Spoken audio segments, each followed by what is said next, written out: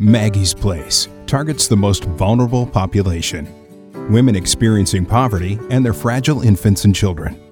Maggie's Place serves the highest need zip codes in Arizona with disproportionately high levels of child abuse and neglect, as well as chronic homelessness, food insecurity, mental and behavioral health conditions, addiction, joblessness, exposure to violence, trauma, etc.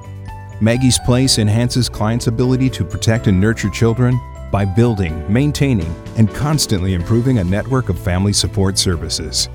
Maggie's Place has found powerful ways to help families become resilient, stay together, and change lives. Our approach of prevention and interventions has given us the opportunity to have a greater impact on more families. Clients are primarily engaged in 6 key areas: job readiness, mental and behavioral health, physical health, improving family relationships, social connections, and early learning. Please visit maggiesplace.org to learn about ways to volunteer and give.